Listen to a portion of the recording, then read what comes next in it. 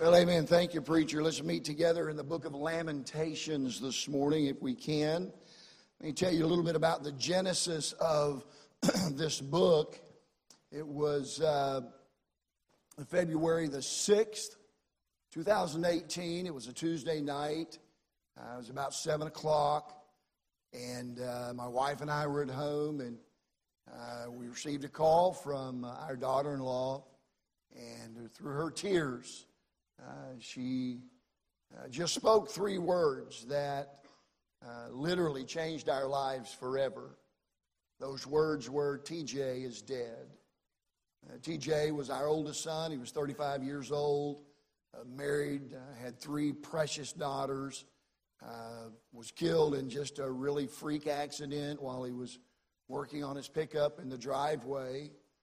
And over the course of the year and a half following that, God began to birth this thought in my heart on how to get through what you'll never get over. And through that, God continued to work, and it finally allowed me to put it into a 2-part sermon that I preached literally all over the country. We've done several Walking Through Grief Sundays, and I appreciate what the preacher said about the book. You know, sometimes when we encounter somebody who's going through a loss, we just don't know what to say, and sometimes in those brief seconds of awkwardness, we say some of the silliest things. I mean, some of the most crazy things, like, well, God just needed another angel in his choir, or God just needed another flower in his garden. It's like, no. But we don't know what to say, so we say something. And what a lot of people have found is that this book has given them the opportunity to say this. You know, I don't know what you're going through. I've never gone through what you're going through. But we had a man in our church, him and his wife, they have been through that, and God allowed them to put some of the lessons they've learned and some things that have helped them in this little book. And I just want to give you this book, and I want you to know I'll be praying for you as you read this, and I hope it'll be a help to you. And that is so much better than saying, well, God needed them more than you needed them. Are you serious? Come on, that's my son. That's our firstborn. God didn't need him. I'm going to get off on a tangent here. I'll stop. God doesn't need anything. Come on, he doesn't need anything. Just recently, I was in a church, and I'm sure he was well-meaning, but he came up to me after we did a Walking Through Grief Sunday. He came up to me after the morning service and said, well, I'm just going to one-up you on your grief. It's like, serious, dude? I didn't know we were in a competition. It's like, where did that come from? And I know people mean well, but if this can be a help to you, I hope you'll pick one up. There's just $5, and I hope they'll be a blessing to you. Well, it is a joy to be back at Bible Baptist Church. We did make our way down to the old building yesterday, and just talked about some things down there. And you know, I hadn't seen this building except for on Facebook and Twitter, and your pastor would post pictures and different things. And I'll tell you the difference between, seeing it in person compared to seeing it online. I told the folks in the first service, it's kind of like kissing a picture of your wife. You know, it just ain't the same. And you can see a picture of this and then get in here, and it's just not the same. And I know it may not be the most convenient thing for you right now, but just hang on. I don't believe this is it. Now, I'm not your pastor, but I just can't help but think that God's got something else in store. This is just kind of an intermediate place for you, and God's going to do some incredible things. Let me encourage you, first of all, to be back tonight. Not to hear me speak, but to honor your pastor and his wife and their family. 7 years. Has God not done some incredible things here in 7 years? I mean, come on. God has used them in incredible ways. And so I hope you'll be back tonight to help them celebrate that occasion. And then I really hope that you will do what you have to do, whether you have to cancel some meetings or miss some practices or rearrange your schedule. Do whatever you have to do to be here Monday night and Tuesday night and Wednesday night. If you've not heard these men preach, Brother Kurt Skelly, Brother Jonathan McNeese, I promise you, you will be blessed. You will not, listen, if you come Monday, Tuesday, or Wednesday, and you walk out of here, you think, man, I wish I wouldn't have come, I will refund the admission cost, okay? You just email me and I'll refund the cost of the ticket that you had to pay to get in. I promise you those men will be a blessing. And they're two totally different kinds of preachers, but they preach the same book. And they will be a blessing to your heart. The book of Lamentations, as the name suggests, records the lament of the prophet Jeremiah. And we think that it was during or at least soon after the destruction of Jerusalem, which happened in somewhere around 586 BC. For 40 years, Jeremiah had prophesied of coming judgment. For 40 years, he had preached a message of repentance to the people of God and warned them that if they didn't come back to the Lord, that there would be dire consequences. And he was scorned by the people as a doomsday preacher. Let's begin reading in verse 40, and then we'll get into the message. Lamentations chapter 3 and verse 40, it says, "Let us search and try our ways, and turn again to the Lord. Let us lift up our heart with our hands unto God in the heavens. We have transgressed and have rebelled. Thou hast not pardoned." If you're in a habit of writing or marking in your Bible, I'd encourage you to go back up to verse 40 and write out beside that verse where it says, "and turn again to the Lord." Just write one word. Write the word revival. We'll talk about this in more detail in a moment or two. But really, that pretty much sums up what revival is all about. It's about turning again to the Lord. The implication here is that there had been a time in the life of the nation of Israel when their relationship and their fellowship with the Lord had been better than it presently was. And the call was for them to make some things right. I'm going to venture to guess, not because I know anything about any of your lives. This guess is based solely upon 40 plus years of ministry experience. But my guess is this, that there is at least one person here this morning that at one time in your life was closer to the Lord than you are now. At some point in your walk with the Lord, your fellowship has been sweeter. His presence has seemed to be more evident. And for some reason, it's just not that way now. It's not that you've totally turned away from God, but there's just something missing in your walk with the Lord. And if that's the case this morning, then my friend, you need a revival. I've often used this definition of revival.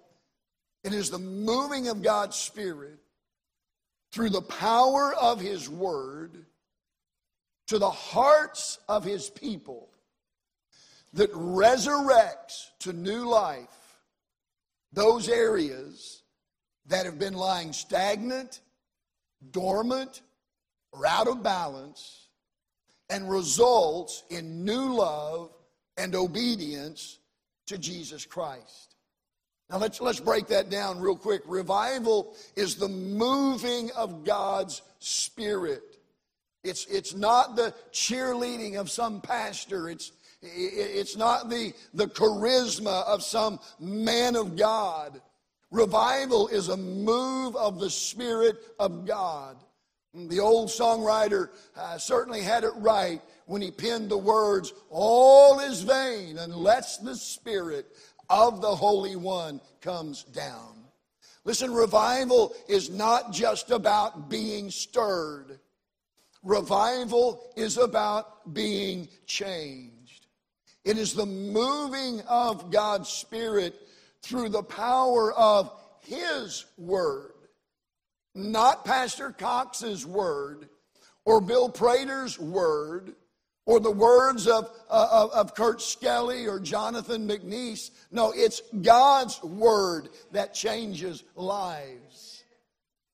So it's the moving of God's Spirit through the power of His word to the hearts of His people.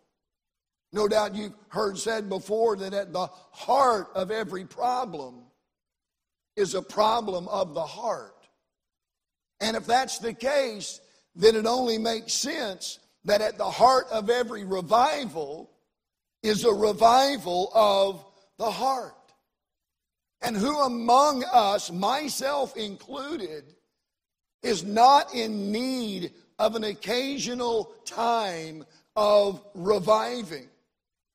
I'm talking about a resurrection or a bringing to life, if you will, things that have been lying stagnant or dormant. We're talking about areas of our lives that have been asleep. They've just been inactive, sluggish, dull. Where are those areas in your life right now? Could it be in the area of prayer? I visited with one lady this morning out in the foyer after the first service who said, "Man, I needed that message." I was just talking to him and talking about the gentleman that was with her. She said, "I was just telling him that my prayer life just isn't what it used to be." Well, when we're willing to admit that, that's awesome. That means we need revival. And that's what we're talking about this morning. I'm not here to say that everyone in here is an evil, wicked, mean, bad, and nasty sinner. Now, we are all sinners, but I'm just talking about the fact sometimes even the most faithful church member can get sluggish and just no energy in their prayer life. You with me? Maybe it's in the area of reading your Bible. Maybe you're just doing a cursory glance at the Bible, just checking off a box. Maybe it's in the area of ministry. You're still doing your ministry, but if you're honest this morning, you're not doing it with life. You're not doing it with energy. You're not doing it with fervency. You're just singing to sing. You're just greeting to greet. You're just teaching to teach. You're just parking cars because that's what you're supposed to do. There's no life there, no energy there, no zeal there, no real desire to bring honor to God. Maybe it's in the area of soul winning. Maybe it's in the area of giving. How about this morning? How about your response to the preaching? When's the last time that you have been genuinely convicted and you've made a change in your life because of it? And then let me ask you before we get into the bulk of the message, what have you allowed to get out of balance? Come on now, we live in a busy world. We're all busy. I mean, we've all got things to do. And it's real easy, especially right now. School's getting out. Summer's coming on. Now this morning I got back in pastor mode just a little bit. And I'll try not to get too radical on you. But hey, summertime's not an excuse to take a break from God. Hey, listen, do you realize that bills still have to be paid at the church in the summertime? Let's not take a break from our giving just because it's summertime. Listen, you still got to have music. You still got to have teachers. And listen, I just know from many years of pastoring that summer can be a struggle. So where is it in your life where you may have to rearrange, get back to the right priorities? That's what we're talking about this morning. As we dig into our text, there are three things that I believe are key to experiencing a personal revival. First of all, we must personally examine our ways. Jeremiah said, "Let us search and try our hearts." The word search suggests that something's hidden. It's there in our hearts, but it will not be revealed by just a shallow, superficial examination.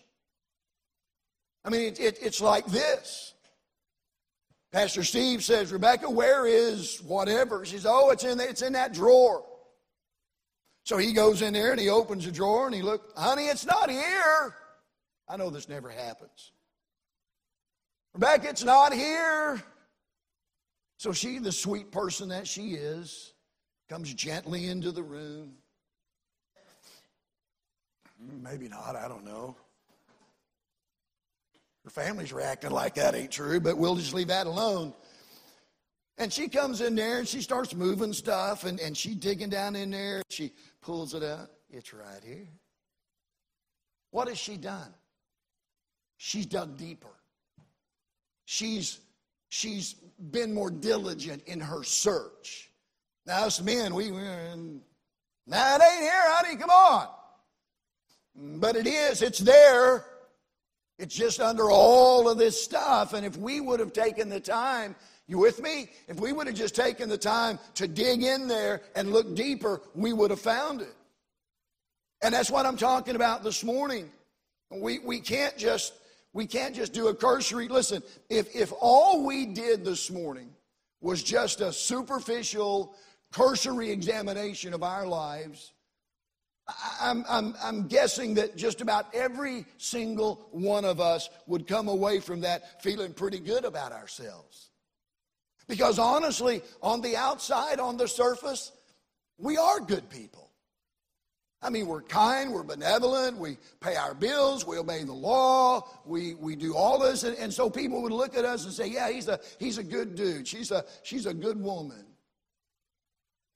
But that's not what I'm talking about this morning. I'm talking about getting deep. I'm talking about really looking on the inside. A diligent, honest examination. You see, Jeremiah said, "Our heart is deceitful above all things and desperately wicked. Who can know it?" I don't know about you, but my heart is forever telling me, I'm okay. I'm good. I'm all right. Oh, but mercy, sometimes God's Word and God's Spirit tell a different tale about Bill Prater than I am willing to admit. You see, they tell the truth. God's Word and God's Spirit tell the truth about all of us. They often tell a tale of hidden sin and hidden desires and hidden agendas and hidden addictions and hidden motives and hidden hatred and hidden envy and hidden bitterness and hidden selfishness, and on and on and on the list goes. No, these things aren't on the surface. They're not things that everybody can see, but they're things that we know are in our heart. And those are the things that we need to deal with. So my question to you is, over the course of the next 3 nights, are you willing to let the Spirit of God shine the light of His Word into the deepest, darkest crevices of your heart and reveal what is really there. Oh, Brother Brandon, I don't know. I don't want to go there. I get it. I get it. But if we're going to have revival, that's where we've got to go. We've got to let the Spirit of God search us. And when He does bring those things to the surface, then there's a second step. We must sincerely confess our sins. So when the Spirit of God searches us and He reveals those things to us, and those things are found in us, then at that moment we have a decision to make. We can either just turn a blind eye and ignore it all, or we can do what God wants us to do, and we can sincerely confess our sins. The emphasis being on the word sincerely. The people of Jeremiah's day were grieving. They were sad. They were heartbroken. But it was only because of the pain their sin had caused, the inconvenience that their sin had caused. They weren't really grieving over their actual sin. In verse 42, Jeremiah called the people out on two specific sins. He said, we have, number one, transgressed, and number two, we have rebelled. To transgress is to step out of bounds or to go beyond. It's to go beyond the boundaries that are set forth in God's Word. And let's be honest this morning, there are some boundaries that God has set for Christian living. Come on now, the Christian life is not a moral free-for-all. There are some boundaries, there are some guidelines, there are some rules, whether we want to use that word or not. There are some thou shalts, and there are some thou shalt nots. And then there are some areas of our life where God teaches us what is right and wrong by principle and precept and by example. That's the Bible. And God has given us boundaries. And to transgress is to knowingly and willfully step out of bounds. Think back with me to the Garden of Eden, Genesis chapter 3. Would you agree with me this morning that God had clearly established the boundaries?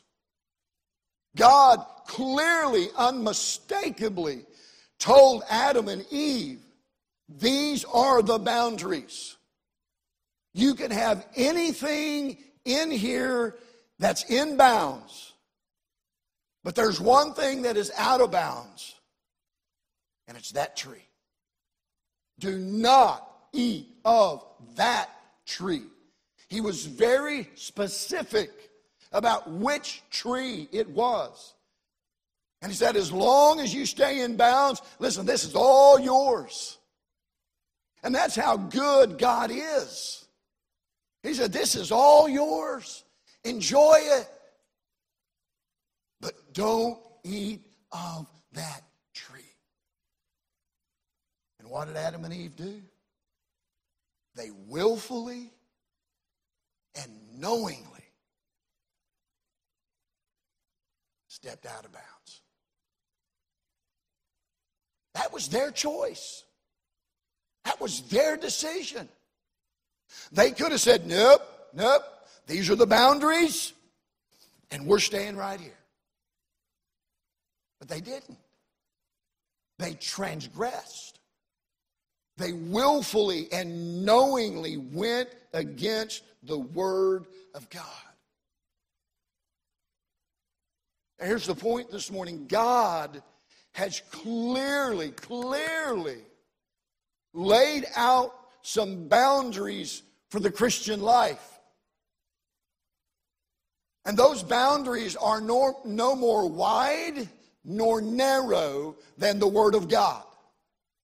And listen, He has given us so much room to enjoy the Christian life and to be fruitful and to be blessed and to enjoy and have fun and get in on His blessings. He's given us so much room. You know, it's like you've told your kids, you said, listen, you had the whole yard to play in. Why did you have to go over there? How often does God look down at us and say, what are you doing?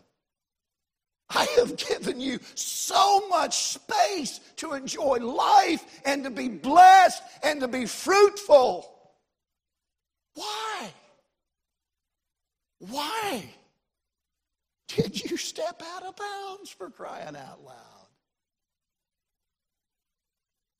Why do we do that? Partly, I'll just be honest with you, partly it's because the devil's a liar. No, scratch that. The devil's a stinking dirty liar. And he convinces us that we're missing out on so much. We go to work on Monday and our buddies start talking about everything that they did over the weekend. I did this, and I did this, and I did this. And the ladies in the office, it was wonderful. It was incredible. Yeah, I just can't, you wouldn't believe how wonderful it was. What did you do? I went to church, mowed the grass, took the wife shopping. We went and played a little top golf. Which, by the way, I won one game. Mrs. Preacher won the last time they went, just so you'll know. Preacher wouldn't tell you that if she did, right? Right. All right. And the devil starts whispering in our ear. What a boring life. Are you kidding? You just hung out with the family? That's all you did? You don't have any tales to tell? You don't have any escapades to brag about? No. I just tried to stay in bounds. Am I right or not? I am. And the devil tries to convince us that we're missing out. Listen, it's all because you're just trying to live within those restricted boundaries of the Word of God. Man, you need to get out and live a little bit. He wants you to believe that there is so much more out there if you'll just loosen up a little bit and live. Listen, broaden the boundaries. Get a life. I'm here to tell you, listen to me this morning. And I promise you there are people in here that can give testimony to what I'm about to say. And it's this. The only thing awaiting a Christian outside the boundaries of Scripture is heartache and heartbreak. Yeah, preach, that's good preaching for them young people. They need to hear. No. That's good preaching for adults. Listen, fellas, the only thing out there out of bounds will eventually bring heartache and heartbreak. Ladies, the only thing out there out of bounds, all it's going to do is eventually, oh, no, it's good right now. I get that. But eventually, it's going to bring heartache and heartbreak. And it ain't worth it. Somebody help me. It ain't worth it. Not only did Jeremiah call the people out for transgressing, for stepping out of bounds, but he also called them out for being rebellious. Rebellious speaks of obstinate stubbornness. It's that wonderful 2-year-old that looks at you. Come here. Do not touch that again. Can I get a witness right there? Obstinate stubbornness. We step out of bounds. Jeremiah admitted, listen, as a nation, we have stepped out of bounds. But not only that, God has called us to get back in bounds. And God has sent message after message after message. And every single time, we just turn our nose up at God and we say, nope. Nope. I'm not going to do it. We will not step back in bounds. We want what we've got, and we're just going to stay here. That's what Jeremiah was saying. For 40 years, he called them to get back in bounds. And they said, nope.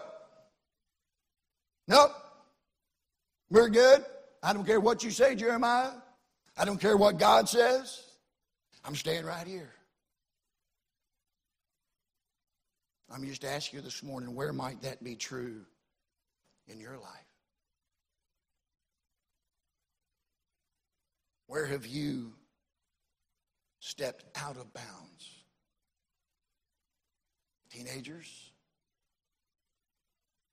College students? Adults?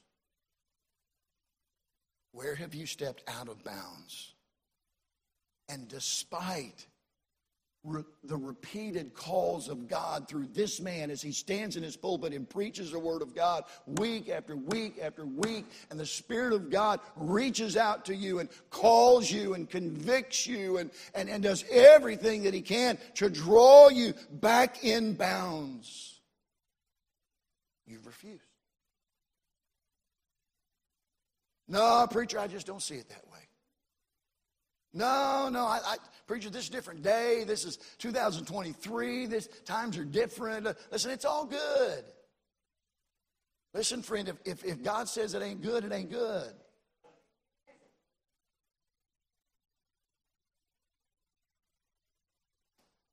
Maybe it's an area of personal holiness. Maybe it's an area of giving. Maybe it's an area of ministry commitment. Perhaps God has called you repeatedly over and over and over again to forgive someone or to apologize to someone or to somehow make things right with someone, but you have been stubbornly obstinate in your refusal to do so. I will not. I will not apologize. I will not make things right. I will not go to him. I will not go to her. And the Spirit of God has called you over and over and over again because you know what the Bible says. But you've been stubbornly obstinate. Listen, when we choose to live out of bounds, we're choosing to remove ourselves from God's promised place of blessing and protection. God says, you stay right here, Bill, and everything's good. I got you. I got you. But if you choose to go over here and live out of bounds, listen, buddy, you're on your own. This is the place of blessing. This is the place of protection. And you know what happens when we get out of bounds over here? The same thing that should happen when our kids get out of bounds. We chastise them. Amen. Listen, it's not beyond God. If I can use this phraseology, it's not beyond God to spank us, Christian. Called chastisement. I tell you a story in my own life as a teenager. After I got saved, I got out of bounds. And God chastised me. Big time. And I knew what it was the moment it happened.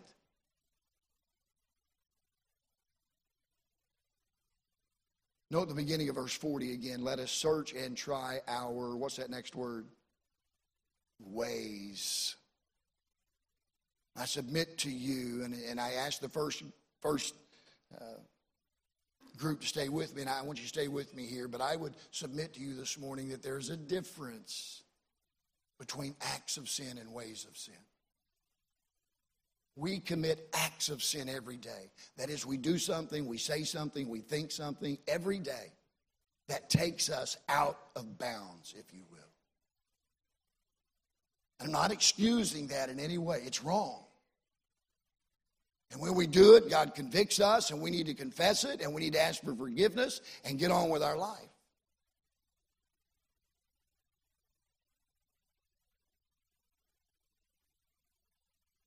But that's not always what happens.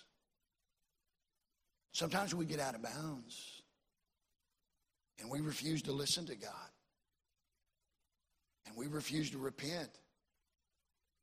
And it's not long, and our act of sin has now become a way of sin. That's what happened to God's people in Jeremiah's day. Their acts of sin went unconfessed and unforsaken and eventually turned into ways of sin. In other words, they just began to live that way as a way of life. That's just who they became. Hey, Brother Prater, what are you talking about? Let me just give you a couple examples. It's one thing to lust and to confess it as such and seek forgiveness. Aren't you glad we have a God who forgives? But it's another thing to lust and just let it go and lust again. And just let it go and lust again. And just let it go. Until we become consumed with lust and living a lustful lifestyle. So those acts of sin become ways of sin.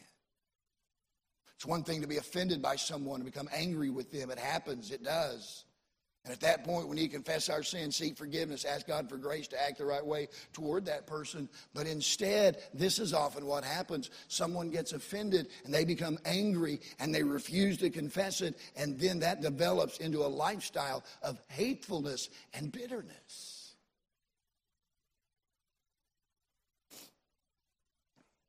Revival comes when we personally examine our ways and sincerely confess our sins. And finally, when we wholeheartedly turn to the Lord. Let us search and try our ways and turn again to the Lord. Listen, church, revival is not coming to the altar on Sunday to repent of sin we committed on Saturday and intend to commit again on Monday.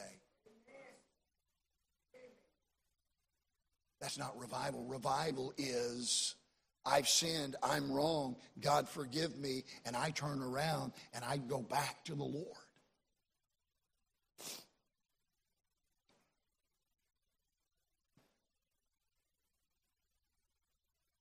Sincere repentance is when we come to loathe our sin as much as God does. And we willingly acknowledge it as such. And as the Thessalonians, Paul said, we do what they did. They turned from sin to God. That's revival. Now, as our musicians come, let me close with this thought this morning.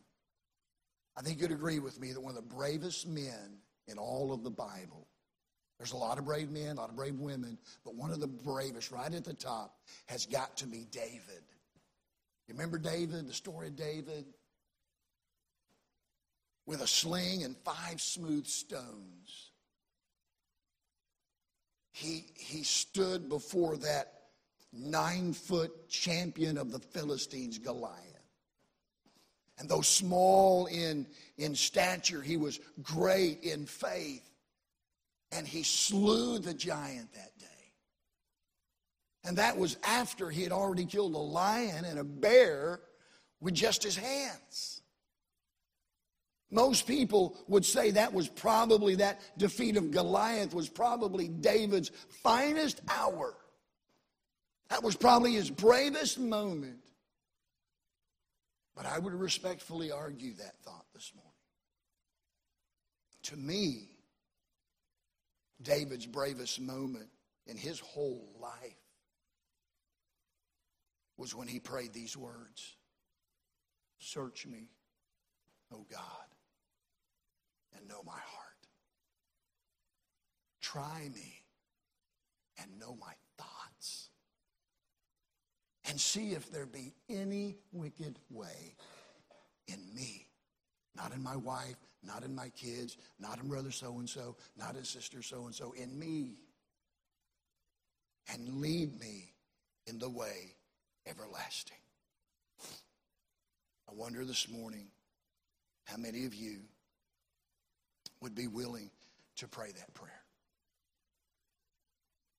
Revival will not come to your heart until you are willing to be that open and that vulnerable before God.